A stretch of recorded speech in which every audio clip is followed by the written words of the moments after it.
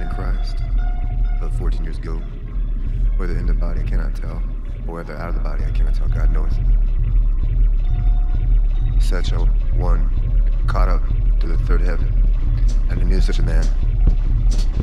Whether in the body or out of the body I cannot tell, God knoweth. How that he was caught up in the paradise and heard unspeakable words, which is not lawful for a man to utter. Of such an one will I glory. Yet of myself I will not glory, but in mine infirmities, though I would desire glory, I shall not be a fool, for I will say the truth. But now I forbear, lest any man should think of me above that which he seemeth me to be, or that he heareth of me. And lest I should be exalted above measure through the abundance of the revelations that was given to me. A thorn in the flesh, messenger of Satan to affect me, lest I should be exalted above measure. For this thing I besought the Lord, thrice, that it might depart from me. And he said unto me,